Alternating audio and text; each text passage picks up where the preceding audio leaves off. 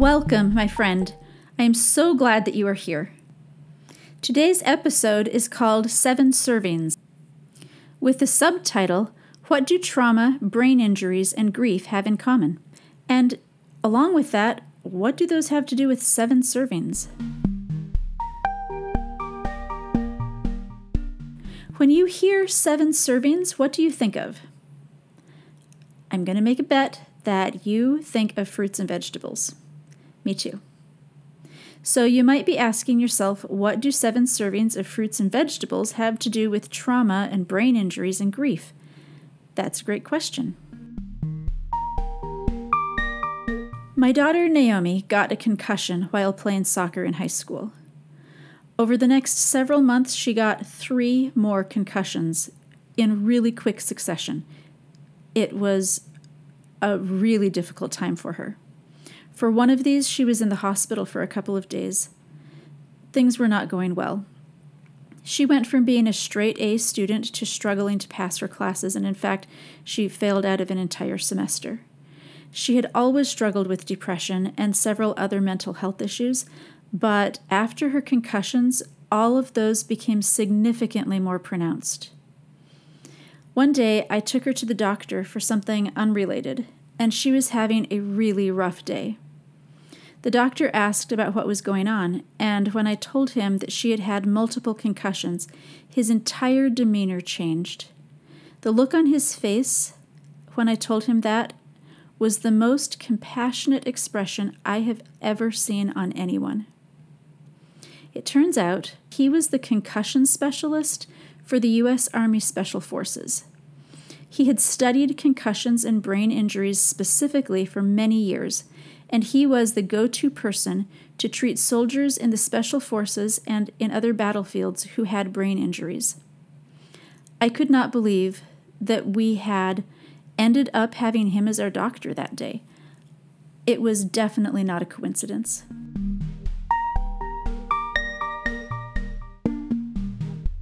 He knelt down next to Naomi, and with the greatest gentleness that I have ever seen from a doctor, he talked to her about concussions. He asked her questions. He listened. His brusque manner that he'd had earlier of efficiency was gone. He was focused on her. He listened, and he told her who he works with. And he asked if she would like to work with him and be his patient. She stopped crying and said that she would. To my surprise, he said that he had one condition that was a requirement for any of his patients that he was going to work with. The very first thing that all of his patients had to do was commit to eating 7 servings of fruits and vegetables every day. He said, I don't just mean I want you to eat more fruits and vegetables. You have to count them, he said. You have to commit to counting and eating 7 servings of fruits and vegetables every single day. And he told Naomi if she would do that, he would work with her and help her.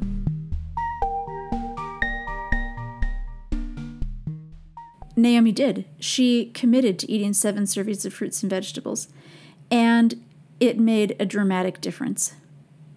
Over the next several years, anytime she was really struggling, she would call me from college sometimes in tears and say she didn't know what was wrong. She couldn't think clearly. She was struggling in her classes. Everything felt horrible. She was depressed. And I would say, have you been eating 7 servings of fruits and vegetables every day?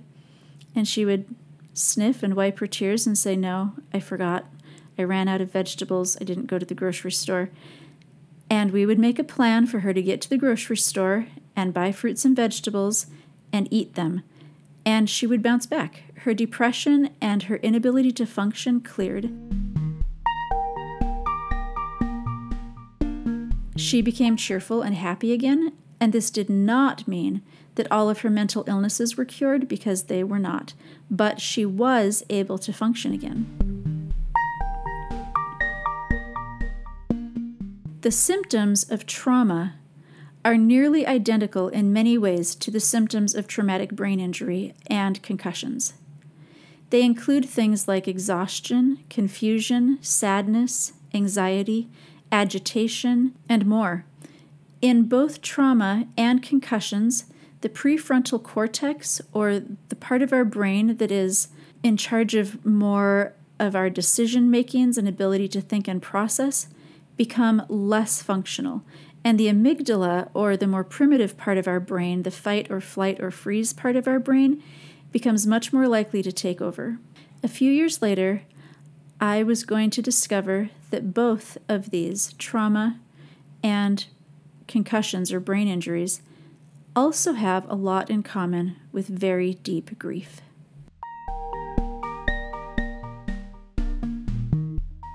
A couple of years after she went to college, Naomi committed suicide.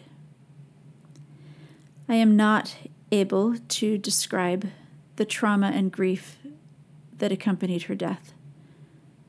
It was so overwhelming that I thought it might completely consume me.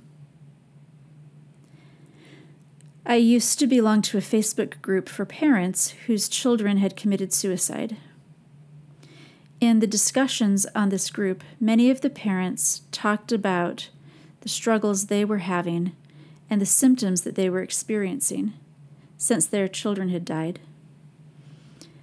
I was reading through these posts one day and I was struck by how identical they sounded to Naomi's symptoms that she had after having multiple concussions.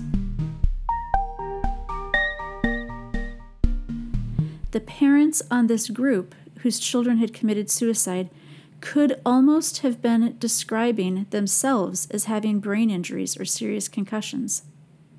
And this really made me think. The shock of Naomi's death was trauma to my mind. It was a trauma to my brain. It was a physical shock that affected me in ways so similar to a physical blow to the head that I was having the same symptoms as many of the other parents were in this Facebook group of a brain injury. In fact, I felt like I had a brain injury. And then I remembered that doctor back in Alabama talking to Naomi. I remembered him kneeling on the floor in front of her and the deep compassion in his eyes as he talked to her about eating 7 servings of fruits and vegetables every day. And I decided to give it a try.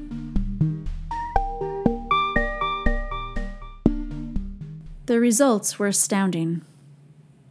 When I started eating 7 servings of fruits and vegetables every day, it was really difficult.